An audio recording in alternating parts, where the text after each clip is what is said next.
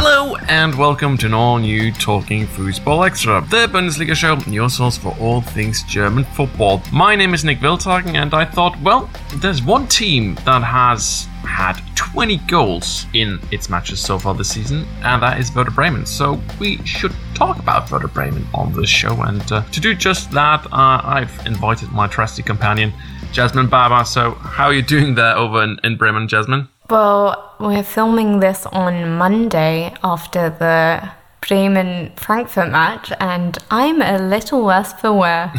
Will we ever get a boring Werder Bremen match? I just want one simple win. Or, yeah, just a win, but a simple match would be nice once. Drama-free 3-0 against, whoever. Goals just before the 80th minute would be fine. That would be nice.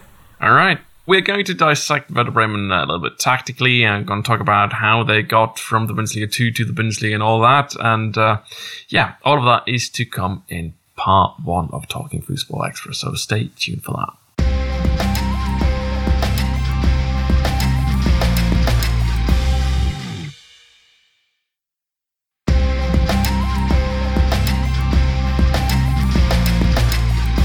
Here we go, it's part 1 of Talking Fußball Extra, the Bundesliga show. My name is Nick Wiltagen and I'm joined by Jasmine Baba to talk a little bit about Werder Bremen. Now, to remind ourselves of Werder Bremen getting to the Bundesliga, Jasmine, tell us, how have Werder Bremen gotten to the Bundesliga under Ole Werner? Because he came in after Markus Anfang sort of had screwed the pooch a little bit on his, vaccine passport. Oh, yeah, that was fun. We have a whole other episode about that one. Yes, we do. If viewers don't know the story, should go back and listen to. But, Anfang, he left Werder in chaos, and Werder was actually quite far behind on the table. They were 8 points behind a promotion place. So how did Ole Werner turn this ship around?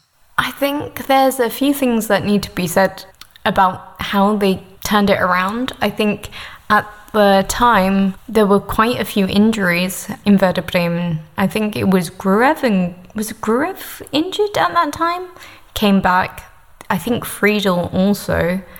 And luckily, with Werder Bremen's recruitment process, they didn't go for someone so different to Markus Anfang, so the foundation work was already there tactically.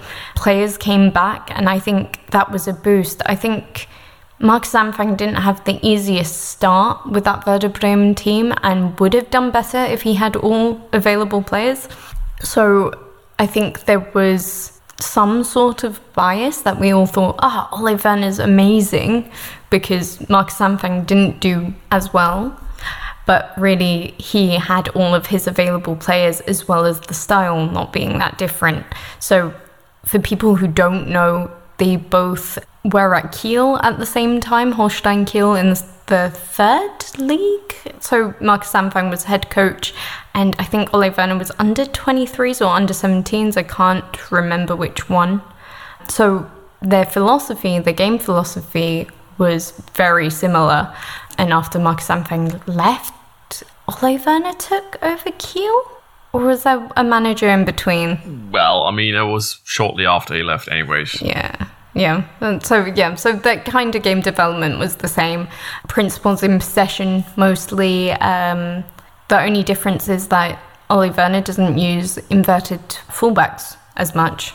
But yeah, it's more of a possession-based. It was easier for the players to adapt to Ole Werner. And I think also the emotion of it all really pushed Werder players into wanting promotion even more. It wasn't going to be great if they stayed in the second league financially. Schalke too. So yeah, I think those things made Werder go on this outstanding run. And they didn't have the easiest of runs, and yeah, that's how they pushed them over the line into a promotion spot to be in the Bundesliga now. Right. Just quickly, I checked out the coaching history of Holstein Kiel. Anfang left in 2018 and was replaced by Tim Walter, one of your other favorites, Jasmine. That's why I knew that was one. Tim Walter left then for Stuttgart after only 1 year. And he was replaced by a guy called André Schubert, who really hasn't done well anyway, really speaking. And André Schubert was then replaced by Ole Werner, who took over only 2.5 months after Schubert had started his gig at Holstein Kiel. So there was 14 months between Anfang and Ole Werner at Holstein Kiel. So yeah, you can't count Schubert. You can't. No. 2.5 months. Nah, I mean, it's sort of like a substitute teacher. You don't remember him, do you? Yeah. Now that we talked about how Werder got to the Bundesliga, I mean, going into the season, we just knew that Werder Bremen were probably not going to use as much money on the transfer market as they used to do in the past because the club still has some debt. B, the club wants to actually end the season on a financial positive note, and that means that they want to earn some money even if they get relegated. So what we did know at the start of the transfer window was that Werder was going to look for players in the cheap and cheerful sector of the transfer market, which, often is cheap, but not often very cheerful. So how have Frank Baumann and his scouting team gone about trying to find the players that might end up giving the fans at the Weserstadion something to cheer about? Well, they hired Max. So that's one. Well, yeah, you're clearly not biased there. Yeah. I take it. So if anyone doesn't know, Maximilian Hahn was at Darmstadt, was an assistant coach and also a part of their recruitment side, who has now moved to Werder Bremen. And if you've watched Darmstadt and if you know of Philipp Tietz, who was one of their main goal scorers last season, came up from a free from Wiesbaden. Luke Pfeiffer was on loan, also their top scorer last season, came on loan from Midtjylland. Midtjylland, yes. Lovely Denmark. And if anyone who saw, and now he's gone to Stuttgart. So just, there are, even though you've said some that cheap but not cheerful, someone like Max's role, along with Clemens Fritz and Frank Baumann, is to make that a lot cheerful. And I would say that has so far worked in the form of Lee Buchanan and Oliver Burke, which Scottish fans had a real big go when they found Oliver Burke was joining. But I don't think they knew that Werder Bremen was even in the second Bundesliga, so that their point is invalid. Oliver Burke is now one of the most clinical strikers this season so far in the Bundesliga, so in terms of game time and goals. So that's how they've played the market. It's also important to state that there's been a talk about how much money is being spent in each top 5 European League transfer window.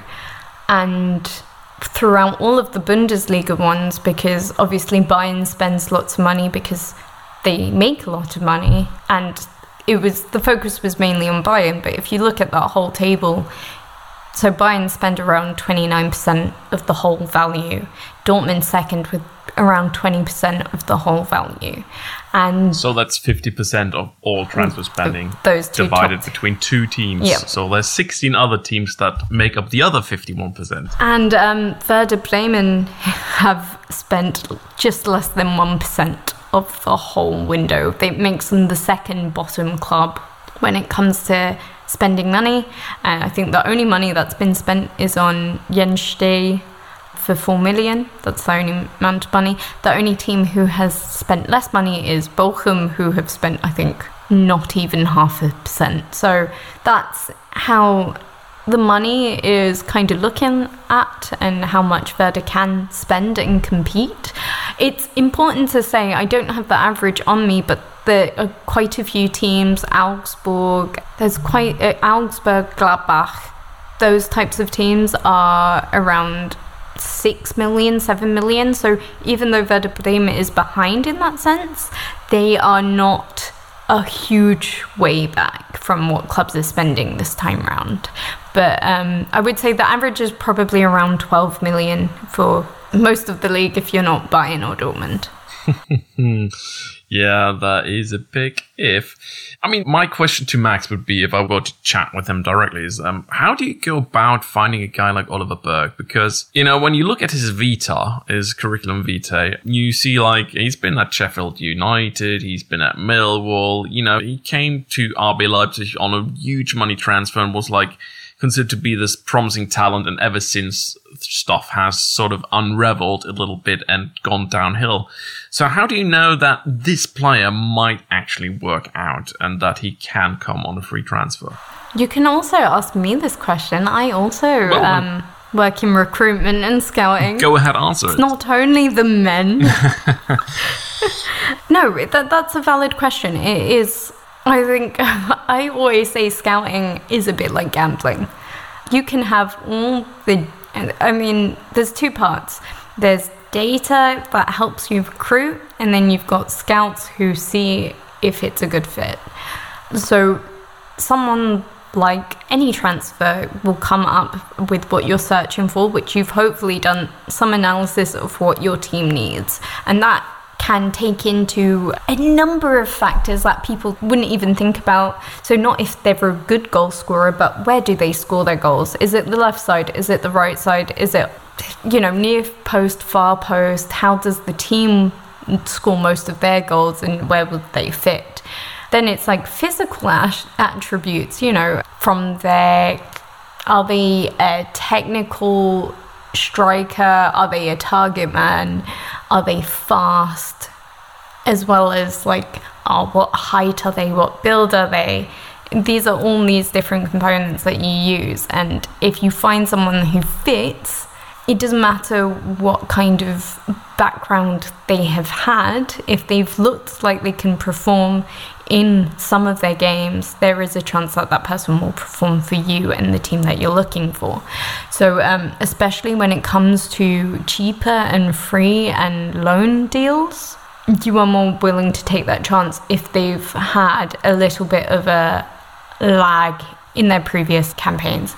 And there's also age to take into it. I've been talking about it a lot thanks to Manchester United and their recruitment. Peak age is a massive tell of how a player can perform. So between the ages of 25 and 29, that's normally a player's most consistent, stable performance age. So if you're Portuguese, that age can be lifted to 37 to 39, I would assume. Or Polish, Lewandowski. Yeah, there you go. No, there's many that break that rule, but normally when you're world class, peak ages then go a little bit more blurred. But for the majority of players, and even world class players, the rate of consistency and stable performances is around that age. So you want the majority of your players around that age and getting most of the minutes that you have to offer. I think Berg is 25, so something like that is also a factor in recruitment.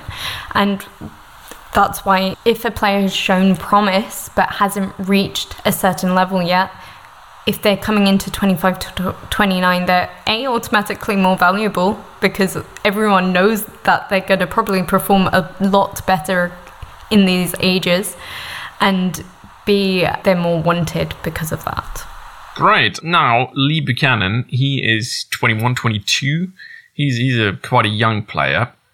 Now, he's played in the Championship under Wayne Rooney at Derby. Now, Derby being a historic club and all that doesn't really matter. I mean, how do recruiters know that a player of that caliber is going to, make the move from the second tier in England to the Bundesliga and then work out? I mean, how big a gamble is that, A? And B, what can you do to make sure that this is going to work out? Or how do we know it's going to work? Well, we don't. Well, that was what the other was hoping for.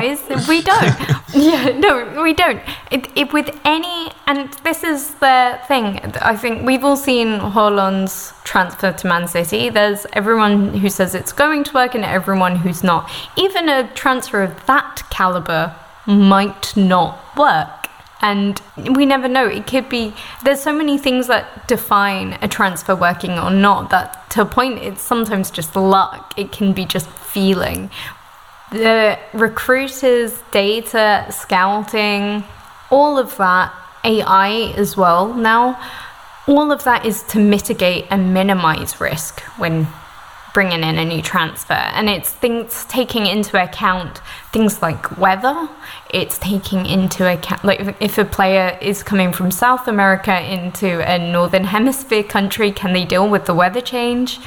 It's stuff like languages. Is there enough people on the team which know the same language that the player can easily fit in? As well as, the technical side of things. I mean, Oliver Burke is probably a little bit more suited to Werder Bremen because he's been at RB Leipzig before than someone like Lee Buchanan. But younger players tend to want to go out and travel and experience more. And if that means, top team football, because Derby are currently in the 3rd English tier, that would also be a pro for them. So it's all of these things that define a transfer, and at the end of it, it's just mitigating risk, because it can always go wrong, even in the case of Haaland, Man City. So hopefully, and I think that's something the Bundesliga is generally better at. They're better at recruitment, and they have to be, because they don't have the money the Premier League does. They don't have the money, I would say, even La Liga and Serie A does. So they have to be a little bit more knowledgeable in the recruitment side, and that's why, Eintracht Frankfurt's won the Europa League. That's why Werder Bremen can beat Dortmund and things like that. So I think Werder Bremen are looking more towards this side of planning and recruitment to help aid them in the future. One thing that I was wondering when you were talking about that, I mean, what oftentimes hits me when I watch post-match so-called analysis by Sky and the likes is that their reporters will take just any odd stat saying that, oh, you lost 53% of the duels in that match. Is that why you lost this match? And you just think, well, hang on. Have you, contextualized that stat of, where has most of the possession been? In which part of the field has the game been played? Yep. Has one team defended more than the other? I mean, they just take any odd stat and just, make it into, trying to find a reason and to find a setup.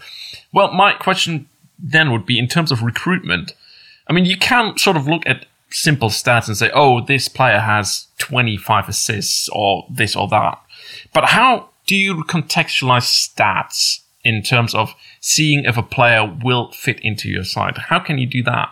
So there's a lot of different things we can do and are being done, and it kind of depends on who you work with.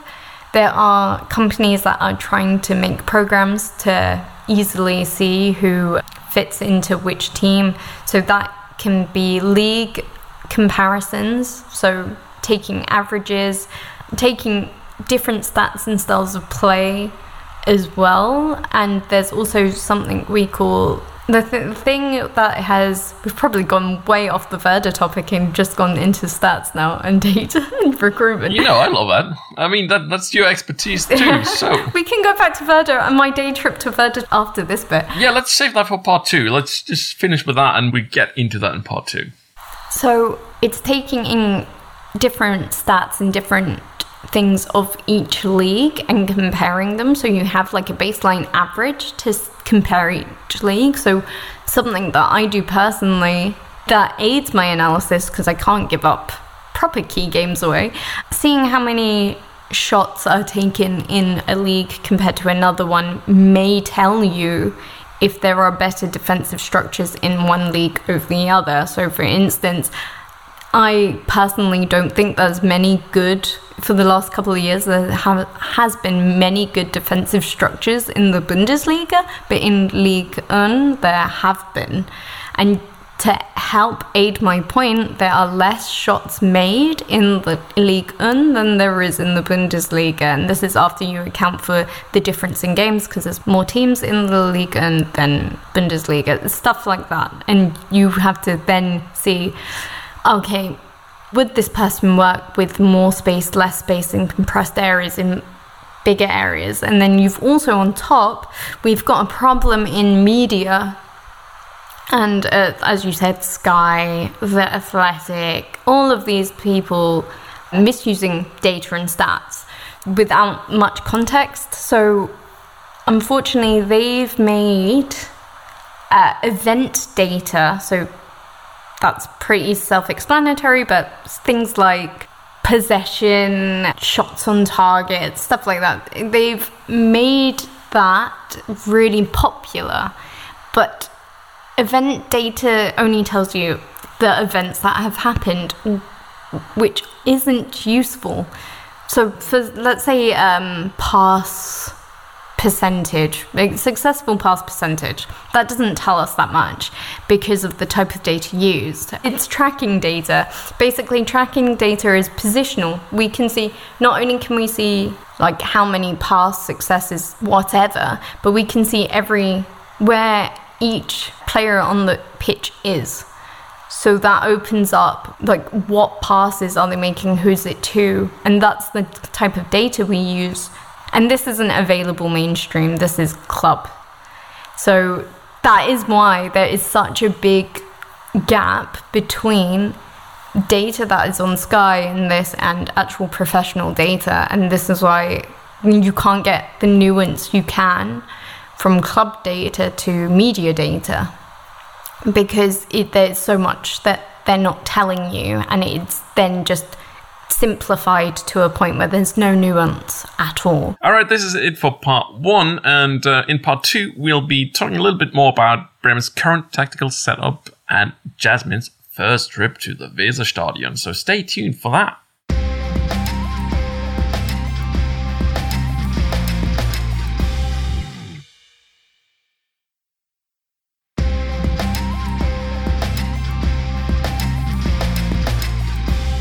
Well, here we go. It's part 2 of Talking Fußball Extra, the Bundesliga show, your source for all things German football. Now, Jasmin, you went to the lovely spiritual home of mine, which is the Weserstadion.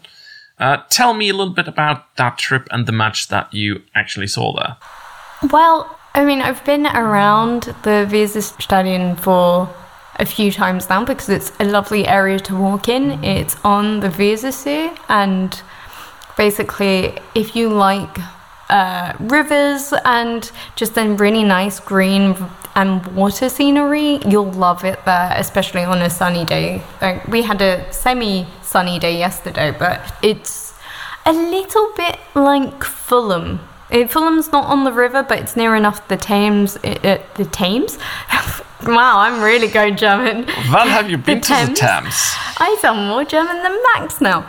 Yeah, so it's kind of, in terms of similarity, if you've ever been to Craven Cottage. I nearly said Craven Cottage. Oh my. Well to live. Craven Cottage, it's kind of similar. That's how I would describe it. And it's a really nice, even though we had Frankfurt fans there, it was a really nice vibe yesterday. Even though we had Frankfurt fans there, well, are they that nasty? I don't know. Like, I've heard really different things. I've heard that Frankfurt fans are nice, and then I've heard that the worst ones in the league. So I thought it was a good vibe yesterday. There was no pyro, there was no fights. We had one Frankfurt fan shout at us in a bus, but was so completely wrong, it made everyone laugh.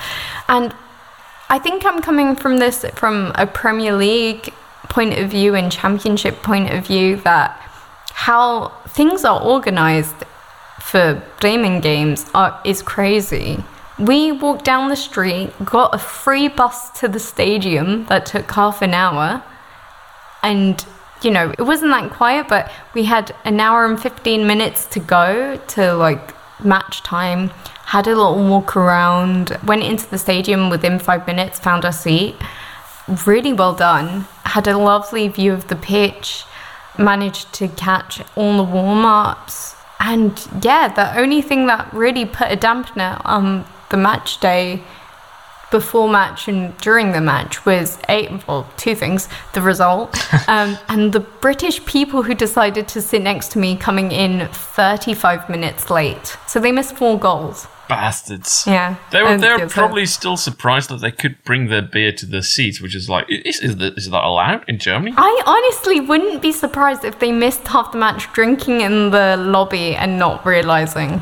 Oh yeah, then that's another thing. You can drink and smoke at your seat. I've seen that happen. I mean, you say that smoke. You know that there is actually the Weserstadion is to be smoke-free by the end of the season.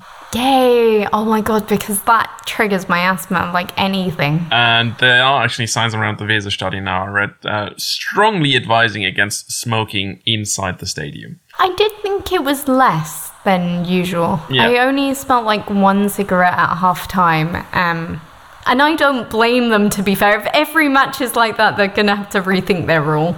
I mean, that's probably because the club has advised against it in very strong and certain terms in the public. So that was your experience at the Weserstadion. And, you know, I have to say one of my favorite bits is always, you know, being a little bit outside of the stadium ahead of the match, because there are many sort of great beer stands around the area, and you can, you know, always find somebody to have a chat with, maybe some opposition fans, you know, have a little banter back and forth, which is always lovely.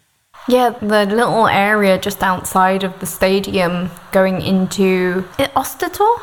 Is that the area? Ostertor, yeah. Along, there's a big street with loads of little cafes, kiosks. If you do ever go to a game, just have a walk around that kind of bit before making your way up to the stadium. Is that the street with, and you know, the place where you have like loads of graffiti, like different sort of Werder-style graffitis on the walls? Yeah, absolutely terrific place. And because the vibes are really good. Most of the away fans, as you said, really, really nice and really good. Honestly, it was so friendly yesterday. I had to ask if Werder had like a fan friendship with Eintracht Frankfurt, because that was how complimentary they were to Frankfurt. I don't know if it was like, you're Europa League winners, we have to treat you with respect or something, but it was like really, really nice. So I had to ask if they had a fan friendship, and they didn't.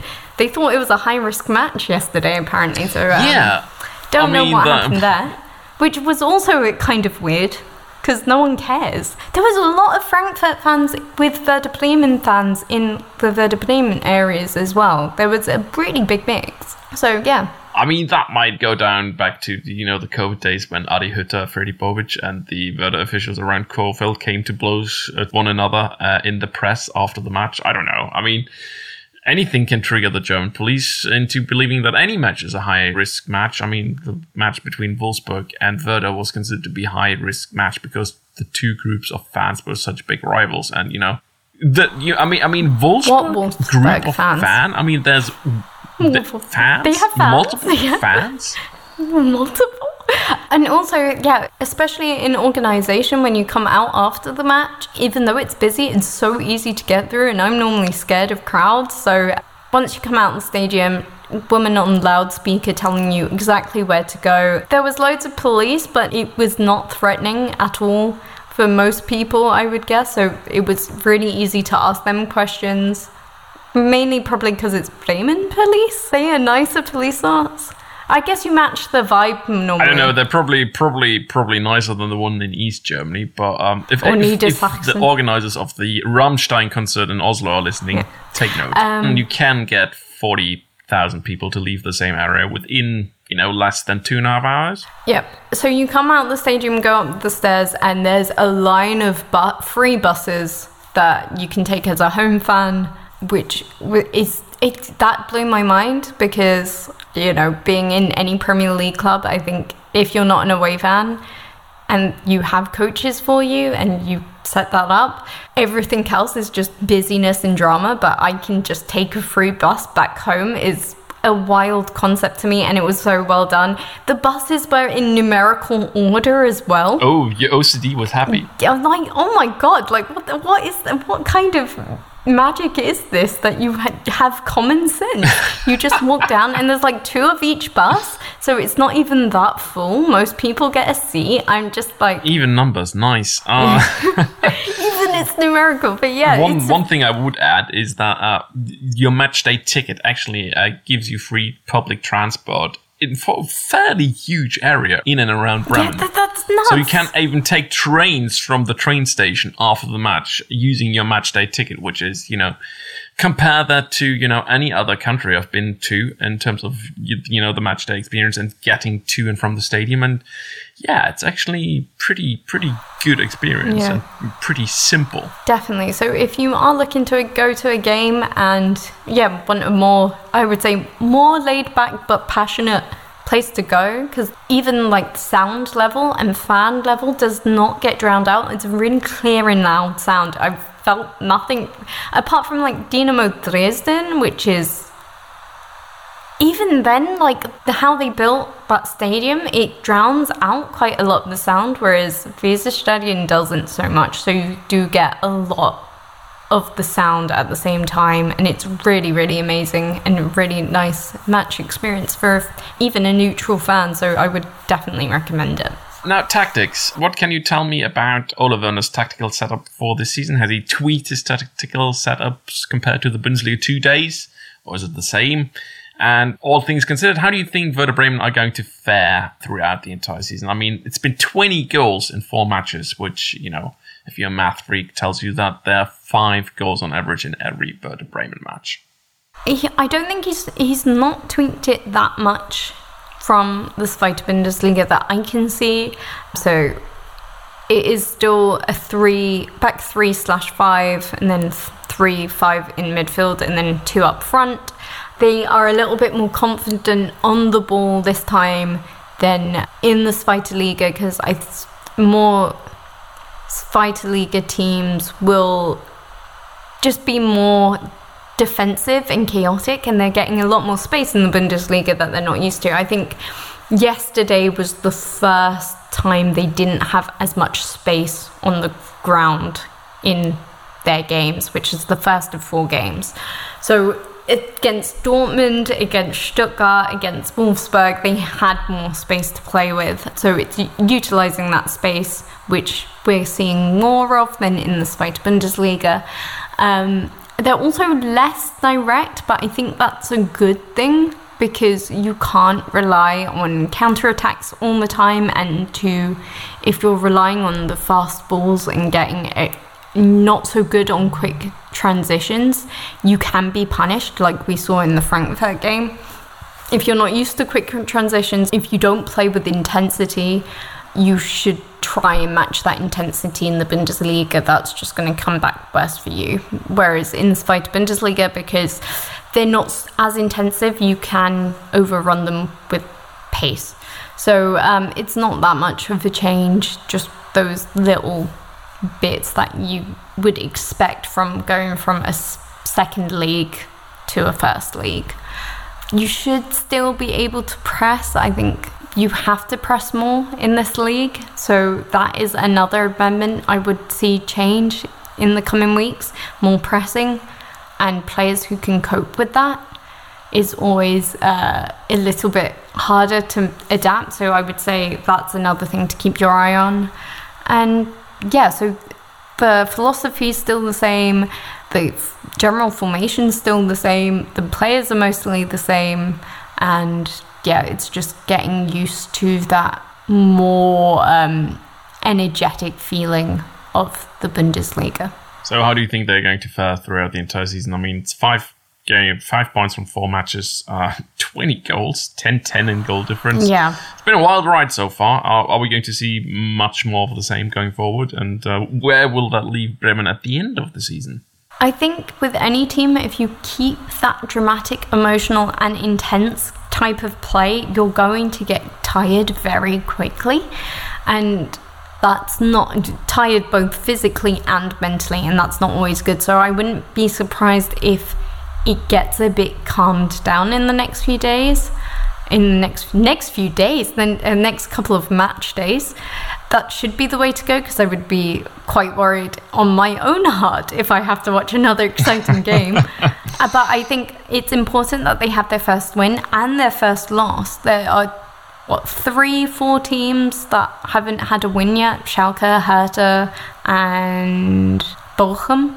And I don't think Werder Bremen play with a principle and look like they know what they're doing with those principles, whereas I would argue Hertha do not look like they know what they're doing.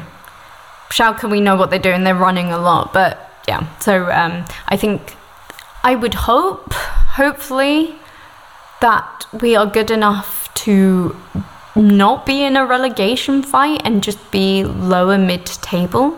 So hopefully that is like an 11th or a 12th.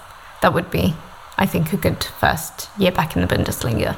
I would agree. So let's hope that is going to happen. Anyways, this is it for another edition of Talking Fußball Extra, the Bundesliga show, your source for all things German football. This episode has been produced by Aidan Rantoul with the utmost of care. Jasmine, always great to have you along. If people want to get in touch with you, asking you about player recruitment or Werder Bremen or, nail polish, I mean, you cannot see it, but Jasmine has actually done a terrific job with her nail polish today, as each finger seems to have different colors all over it. Yeah, it's a rainbow flag. It was... well, there you go. Where can people find you? Don't contact me.